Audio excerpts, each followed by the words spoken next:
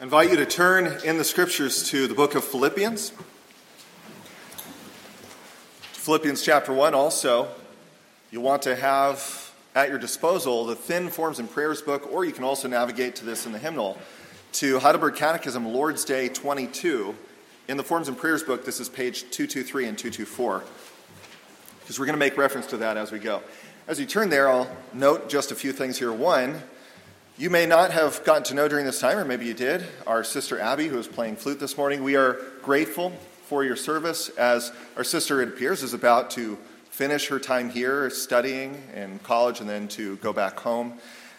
We have been blessed as a congregation throughout the years in a whole variety of ways musically, and make that something you continue to pray for.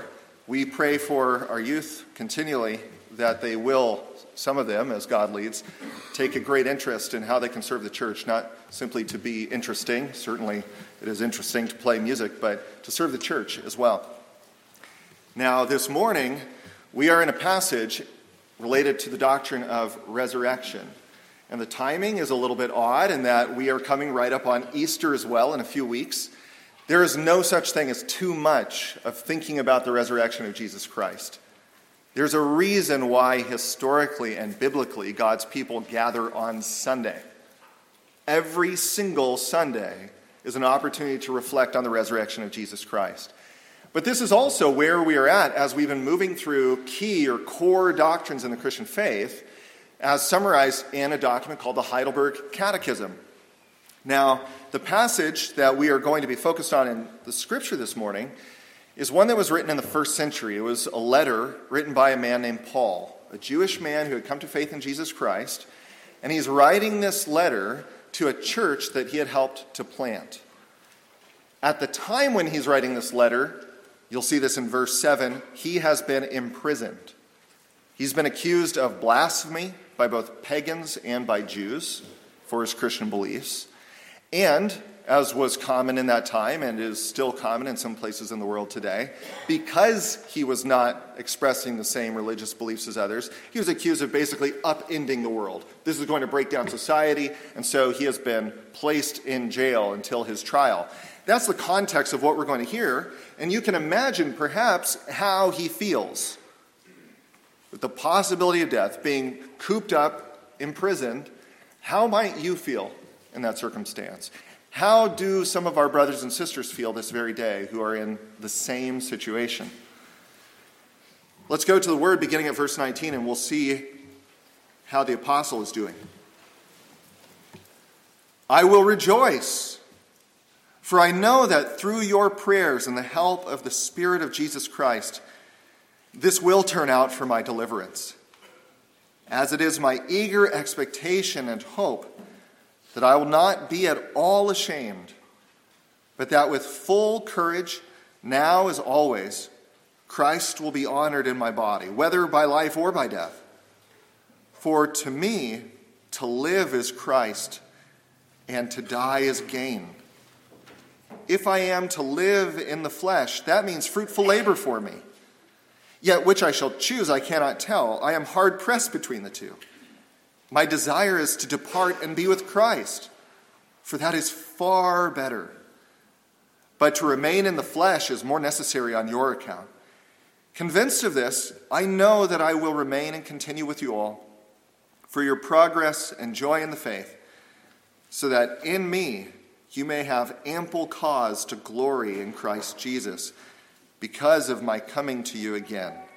So remarkable even from the outset to see that when Paul speaks of his desire for deliverance, his primary desire is not to be delivered from physical death. It's to be delivered from the possibility of faltering in his mission. He wants to not cave in to fear. He wants to remain bold.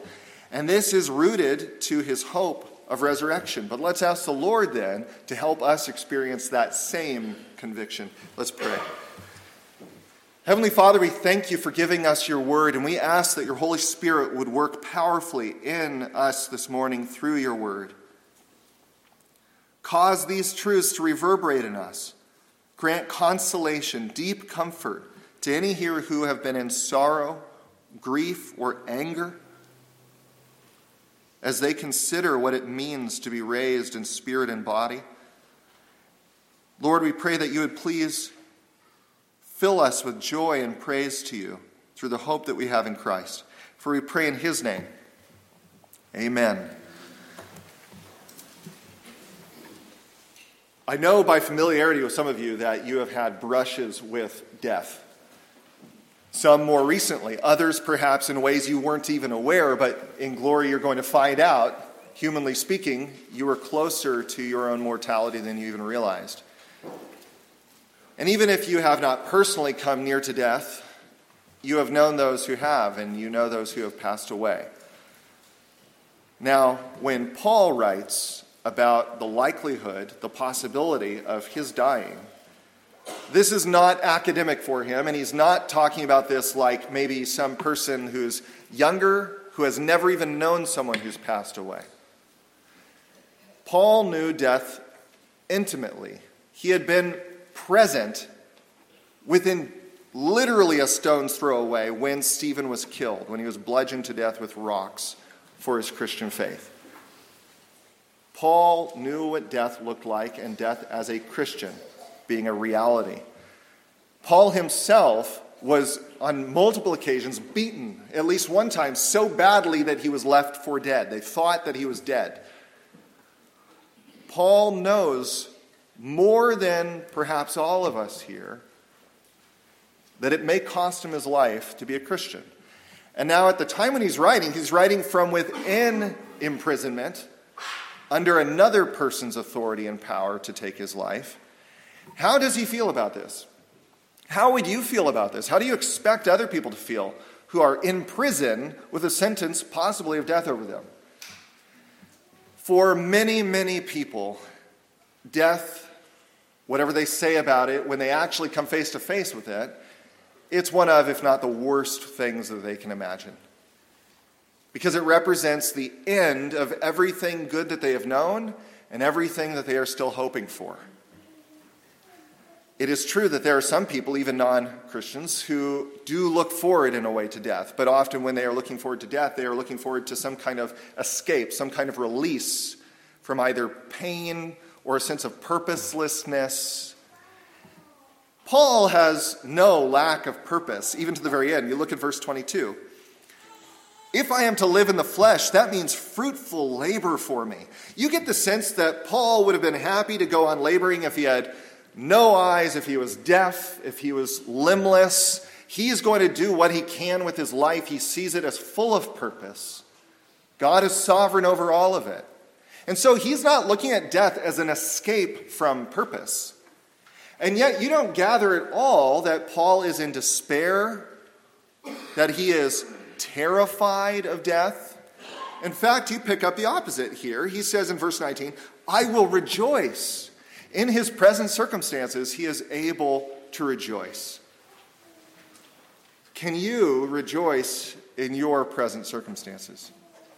You're not even in prison. I'm not in prison. Can you rejoice? Are you rejoicing? Has this week been a week of rejoicing? Is next week going to be a week of rejoicing? Why is Paul able to rejoice here? It's rooted in something. It's not just that he's a different kind of person than you, and you can't let that be the cop-out. Well, some people are just happier. What Paul is talking about here is not just dispositional. It's just not just personal.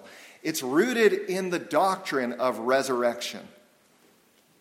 The doctrine of resurrection is as core to Christianity as the Trinity or the cross.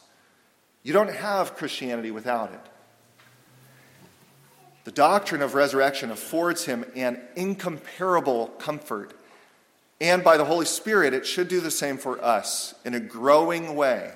And so this morning, the Holy Spirit is calling to you to understand and to appropriate, to lay hold of this doctrine of resurrection in order that you might draw comfort from it. As we look at this doctrine, we're going to do so under two main headings. We're going to look first at what it means for our comfort in relation to our spirit. But then, of course, being resurrection, we also have to look at what it means in terms of drawing comfort related to our bodies. And so I'll announce each of those as we come to them again. But do bear in mind something. When I say that the doctrine of resurrection is related to comfort, what does comfort mean? I think that for all of us, that is a word which is best experienced, harder to explain, because it has a lot of different aspects to it. But basically, it's a sense of relief or release or satisfaction or even delight and pleasure. You go from something to comfort, and you know it. It's kind of the feeling of moving from hot heat outside, and you come into a room that's just the right temperature. That's nice. I've moved into something out of something else. Our catechism, the Heidelberg Catechism, has been described at times as the catechism of comfort. Many catechisms have been written to summarize the Christian faith. But of all of them, the catechism that we use, the Heidelberg, is called the Catechism of Comfort. Maybe you're aware, the very first question and answer is, what is your only comfort in life and in death? It's oriented to that sense of relief that exists through faith in Christ. You may not be aware, however, that in the Catechism, the word comfort only occurs 4 times. Twice in Lord's Day 22. Twice in relation to the doctrine of resurrection. And if you go back to Heidelberg 1 and to the other source, all the times that comfort is described, it's connected to resurrection. Why is that? We're going to see why that is. Beginning at this, take comfort in what the doctrine of resurrection means concerning your spirit and the spirits of others, as many as believe in Jesus Christ. We have to start here, because the doctrine of resurrection is not just about the body. A body without a spirit is not life. It begins at the spirit.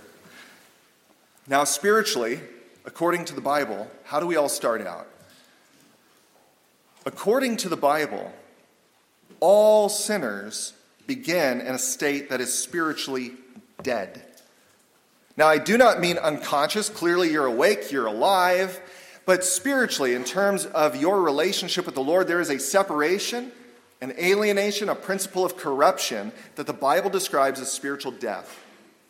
And just as the dead physically can't, say, reach out and grab something, so those who are spiritually dead cannot, will not, ever desire life in Jesus Christ. Ephesians chapter 2, verse 1 says, "You were dead in the trespasses and sins in which you once walked, following the course of the world." There he is speaking to Christians and saying, you were dead. That's what you were. But then the miracle that Christianity tells us of is that God works in you something akin to resurrection. It is a resurrection. It's not a metaphor. God transforms the soul from within. So I want to underscore that, by the way. What it means to be a Christian is not to adopt a way of life and then you get coaching from the Bible. It is to go from being spiritually dead, and then God outside of you does something from within and brings you to life. Not dissimilar to when Jesus says to Lazarus in the tomb, "Lazarus, come forth." Ephesians chapter 2, verse 4 says this very plainly. "But God, being rich in mercy, because of the great love with which he loved us, even when we were dead in our trespasses, made us alive together with Christ. By grace you have been saved, and raised us up with him, and seated us with him in the heavenly places in Christ Jesus, so that in the coming ages he might show the immeasurable riches of his grace and kindness towards us in Christ Jesus. For by grace you have been saved through faith." A little bit earlier in Ephesians, in chapter 1, verses 15 through 20, Paul says that he's praying that these Christians would have an enlightening in their hearts, that they would understand something. So in some sense, he's saying they're Christians, but they're darkened about certain things. And he says, I'm praying that God would help you to understand the same power that raised Jesus from the dead is working in you.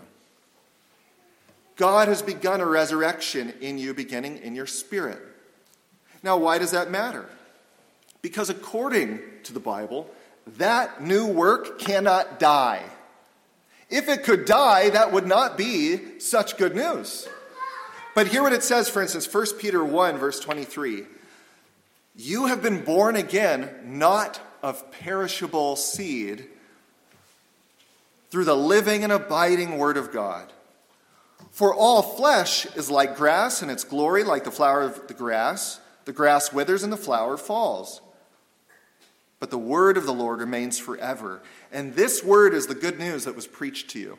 In other words, he says, flesh is like grass. It dies, it goes away. But that work which God worked in you through faith in the gospel is imperishable. It will not die. Revelation 20 speaks of the first resurrection. And the first resurrection is speaking of that which was spiritual first, preceding the second resurrection of our bodies. And it says in verse 6, blessed and holy is the one who shares in the first resurrection. Over such the second death has no power. What do you do with this doctrine? How does this give you comfort? If you have been brought to life in Jesus Christ and your spirit cannot die again, then it means that whenever you pass from this mortal life, when your body gives way, when it goes the way of grass and fades, you don't have to fear that your spirit is going to cease to exist or go into an unhappy existence. You have already entered into life, and it only gets better from there. Look at verse 21, these simple words. To die is gain. Can you say that honestly? I struggle sometimes when I'm not looking at the truth of the word. I feel like if I die right now, I'm going to miss out on some things I want to experience. And it's true, humanly speaking, I would. But that doesn't, just because you miss out on certain things doesn't mean it's loss. This is comparative. To die is gain. Death becomes a departure into something even better. What is better for the believer in terms of our hope of what's to come? Why is it that the Christian can look forward to something beyond this physical life that's better than what any unbeliever will ever experience in this world?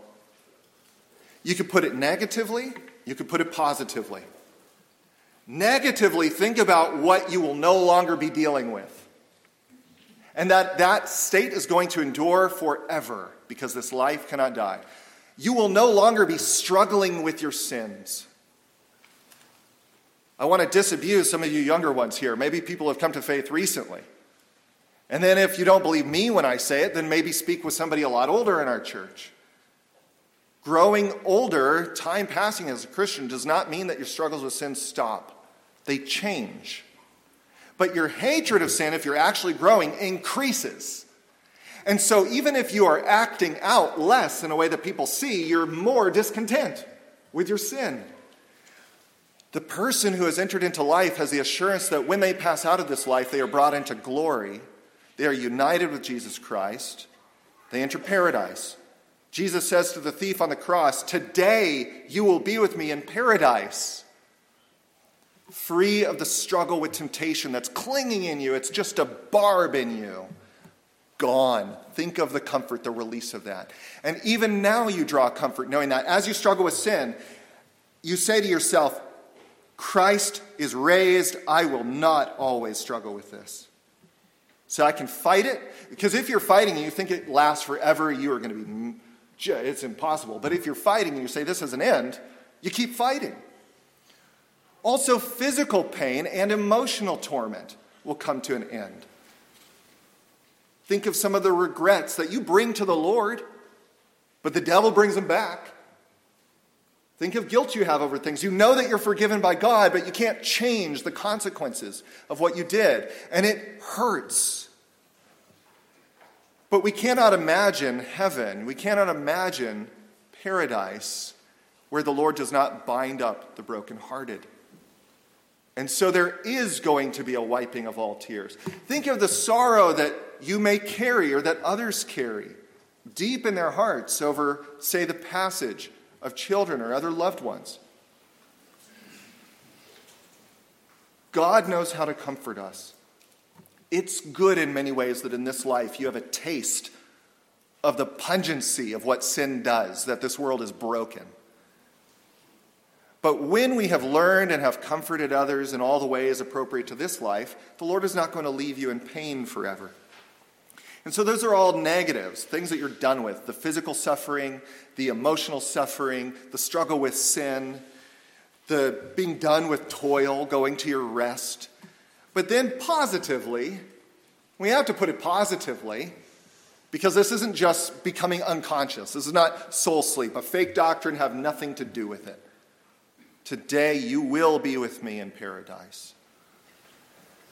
Positively, it means uninhibited enjoyment and communion with God in Christ. None of us have any idea what that's like. We have only experienced inhibited communion. Try, sometime this week, I encourage you, get down, if you haven't done this before, try to pray for 30 minutes straight with focus and delight in the Lord. It is so hard, even knowing everything we know about the Lord, to delight in him. That's not because he's lacking in goodness. It's because we're just so calloused. It's like wearing a big catcher's mitt and trying to feel things. It's not that there's no texture. It's that you are numb. That mitt is going to be taken off, and you, with your whole spirit, in some way that the Bible doesn't tell us exactly, we don't know, God knows, you are going to gaze in a spiritual sense upon the spiritual qualities of God. And David says, one thing have I desired. This was a king, by the way, who had access to anything he wanted in the world. David says, one thing have I desired, to gaze upon your beauty in the temple. And there he means moral beauty, first and foremost. To delight in what is good and holy, and to have that in the presence of God's people. Romans 4 verse 17 says, for the kingdom of God is not a matter of eating and drinking, but of righteousness and peace and joy in the Holy Spirit. Now, he doesn't mean that those first things don't have any place. He's saying what makes eating, drinking, etc. delightful, ultimately, is union with the Lord and his people. Righteousness, peace, and joy in the Holy Spirit. And therefore, Paul can say in verse 23 of our text, Philippians 1, my desire to depart and be with Christ, or that is my desire, for that is far better. That is for his own sake. If he's only looking to what would benefit him, that is far better. The Lord then, the Holy Spirit this morning is working in you to learn as a habit to draw comfort when you think about what resurrection means for your spirit. When you are in the midst of toil, like Paul was toiling, when you are in the midst of physical pain, when you are in the midst of being despised by people, you say, my spirit is going to be very well. But that's not the whole of the doctrine of resurrection. In a sense, we might say that's not the half of it. Resurrection, as a Christian doctrine, is inseparable from the resurrection of the body as well. And this brings us to our second main heading. I mentioned also at the outset that I draw your attention to our catechism, to the words that it says in question and answer 57. I invite you to look with me at that. If you don't have a copy handy, simply listen carefully. This is what we confess as a church, and what we have confessed for centuries and centuries and centuries with other Christians, and what the Bible has declared forever. This is our second main division, to think about how we draw comfort from what resurrection means for our bodies. Question and answer 57 on page 223 and 224. How does the resurrection of the body comfort you?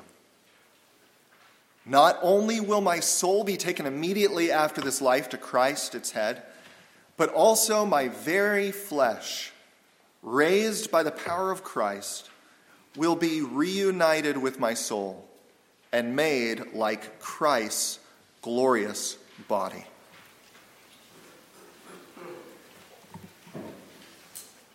I don't know if you appreciate how distinct this is as a Christian doctrine. It was not a hope in the world at the time when the covenant people were declaring it. This was not the belief of pagan Greeks. It was not the belief of the Egyptians that our bodies would be raised in the future. For most people, the idea of bodily resurrection is an afterthought or undesirable because they imagine it wrong, not the way the Bible lays it out, and they don't understand the purpose of our bodies as instruments for glorifying God in a whole array of arenas. Most of the world has held a hope that if there is anything beyond this life, it's some kind of nebulous spiritual existence. If that were all that the Lord gave you, that itself would be grace, and that in many ways would be very good. We've already seen that.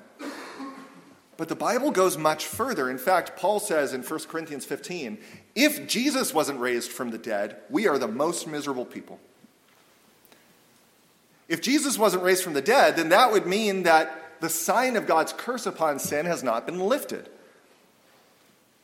Concerning all of humanity, it says in Romans chapter 6, the wages of sin is death. God told Adam, in the day that you eat, you shall die. Partake of that which was forbidden. You shall die. Christ's resurrection signals to us that God has brought about salvation for those united with Christ. But even beyond that, there is everything that it means for us to enjoy life in that fashion.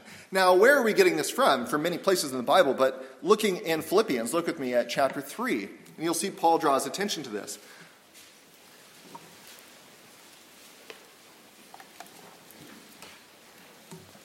Philippians chapter 3, verse 20.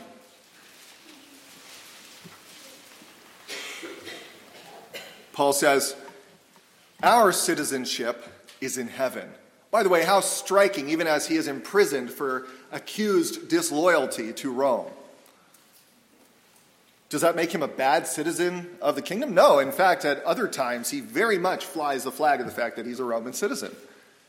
But the world does not always understand how a Christian can have dual citizenship. And they would prefer that your citizenship be first to them.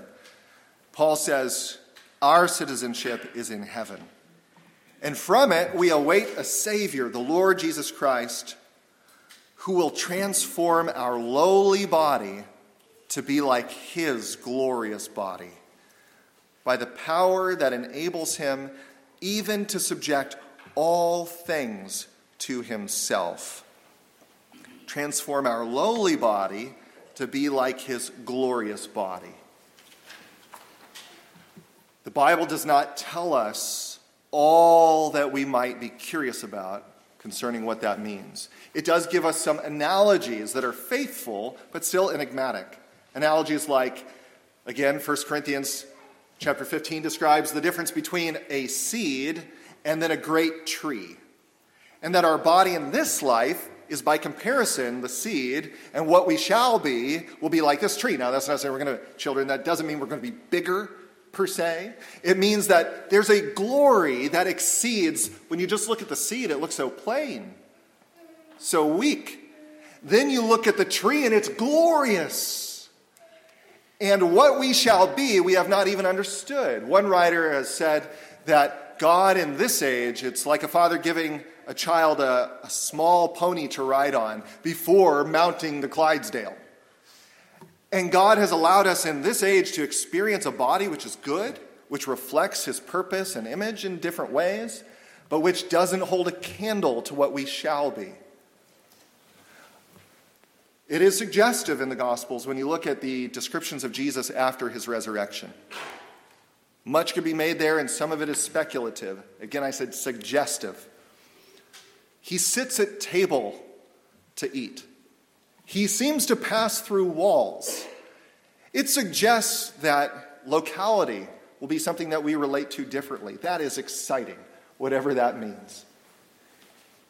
To be able to be with who we want, when we will. But even then, the fact that we'll never die means we have plenty of time to travel. Another analogy that the Bible uses is the difference between going from a tent, say made of canvas, to a temple made of stone. Who does not, at some point, begin to very much identify with that? That we are canvas, we are wearing out. And then to think to go to something permanent where death cannot touch you.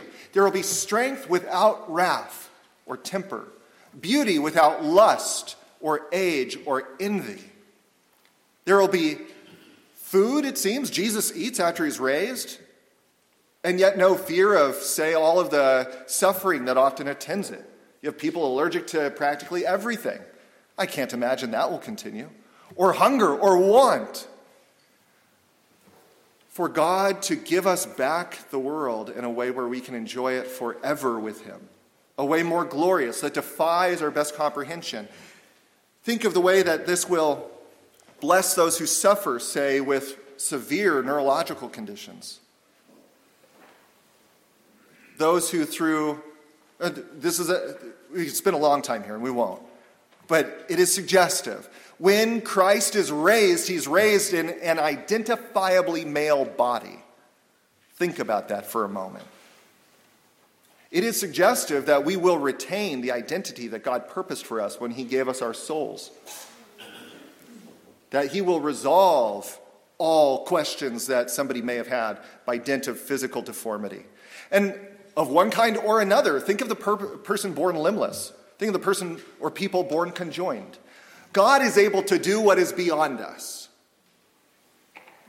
Tremendous comfort in the resurrection. It's not just this idea of our spirits. That's great for you to think about when you're not the one with the physical suffering going on.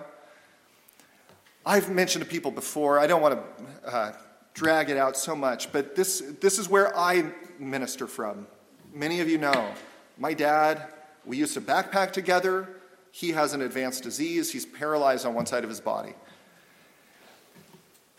When I see him most joyful, it's when he's talking about the resurrection. Because he believes it. And you need to believe it not just for yourself, but to minister to others who see you pass through these things. You, if God grants you any time, you're going to pass through these things. And you need this doctrine so deep in you that, like a grape, when you crush it, the juice comes out. When you get crushed, out comes praise and faith in the resurrection. You need that. It's not academic, merely. What more could be said of it? Look with me at question and answer 58, which tells us we will not get to the bottom of it. Heidelberg Catechism, question and answer 58. How does the article concerning life everlasting comfort you? Even as I already now experience in my heart the beginning of eternal joy, so after this life I will have perfect blessedness such as no eye has seen, no ear has heard, no heart has ever imagined, a blessedness in which to praise God eternally. We say, even as I have begun, even now, to experience this eternal joy, I want to put it to you as a question as we move to conclude. Have you begun to experience this joy of everlasting life? I'm not asking, do you feel it at every moment equally? But have you tasted of that? A sincere anticipation that brings about real delight as you imagine what the Lord has in store for you. If you have, that is a work of the Holy Spirit, and that is to be cultivated. That's the light we walk in. That upholds us in the midst of so many trials, preserves us in the face of temptation, even as Paul desires to be delivered. He keeps his eye on what is ahead. If you have not, then I want to appeal to you. Nothing naturally available in this world can rival the joy that belongs to Christians, tasted in part now, but lasting forever in the age to come. This same Paul says in chapter 3, "Indeed, I count everything as loss compared to the surpassing worth of knowing Christ Jesus my Lord. For his sake I've suffered the loss of all things, and I count them as rubbish, in order that I may gain Christ and be found in him, not having a righteousness of my own that comes from the law, but that which comes through faith in Christ, the righteousness from God that depends on faith, that I may know him and the power of his resurrection, and may share his sufferings, becoming like him in his death, that by any means possible I may attain the resurrection from the dead." That is, however the Lord wants to bring me there, I'll take it, if that's the way of faith. And it's worth it to me. How did he lay hold of this? He says, not by works done under the law, not by becoming more and more faithful to the Lord, and now he says, you're good enough, I accept you. He says, by faith, having a righteousness which is from God through faith. And faith, that's the declaration in the gospel, that faith is taking God up on his promises, believing in his generosity in Jesus Christ, and that he will and has and shall provide everything necessary for your salvation. If you have not believed, You stand at the edge of your own death. No one can promise you another minute or day. God, in his grace, tends to grant a long, relatively speaking, time. But today is the day of salvation. He calls you to believe upon him, to repent and believe on Christ. And he receives us. But having believed, as I trust many, if not all here have, I appeal to you, take active comfort, give active comfort out of the resurrection. Not out of platitudes, not out of, somebody is suffering some way, and it's so natural to say, well, it could be worse. Instead, perhaps say, it's going to be better. It's going to be better. Whatever it was, forget about it, and put your eyes back on the promises given to you. As Paul goes through his toil, it means for him that it serves a purpose, even if the purpose is simply to show what's possible through faith, to persevere and not complain against the Lord. Through all loss, when we face the loss in this life, the departure of a fellow believer. I experienced that recently, you may be aware. My mom passed away day after Christmas. And there were some people who came up to me and understood they wanted to console me. And at the same time, I could tell that some people were pretty cagey about it. They don't want to say the wrong thing. They don't want to touch a nerve. That makes sense. But the reality is, Christians don't mourn as the world. While my mom was alive, she was suffering physically and mentally. She had Alzheimer's. When my mom passed, I have no reason to doubt she was a believer. One of the last things we got to do is rejoice in the very words of Heidelberg 1. What is your only comfort in life and death? She's doing far better. She's doing far better. And for those of us, as we think back on people we loved that were partners in the faith, far better. But what about the person that we fear was not a believer? Shall not the judge of all the earth do right? And we know that he will do good. Part of that goodness is to bind up the wounds of the brokenhearted. Psalm 34:18, the Lord is near to the brokenhearted and saves the crushed in spirit. In the end of Revelation, it says he'll dry every eye. I don't know precisely how. What I know is the certainty. And you must embrace that. In the resurrection, your grief will be put to death forever. The Lord is granting this to us who believe. May I encourage you then, apply it to one another. Before doing that, you must apply it to yourself. Let's ask the Lord to help us with that even now. Heavenly Father, it's a daunting thing to have a brush with death, and all around us we see the effects of the fall. We ask that you would give us eyes through faith to look upon our own departure as an entrance into life, that you would please, in the midst of our sometimes heavy temptation and affliction, and our sense of endless toil in our jobs, with our families, or in any other circumstance done in your name, that you would give us a renewed sense of comfort and expectation. It is worth it. Renew us, Lord, for we pray these things in Jesus' name. Amen.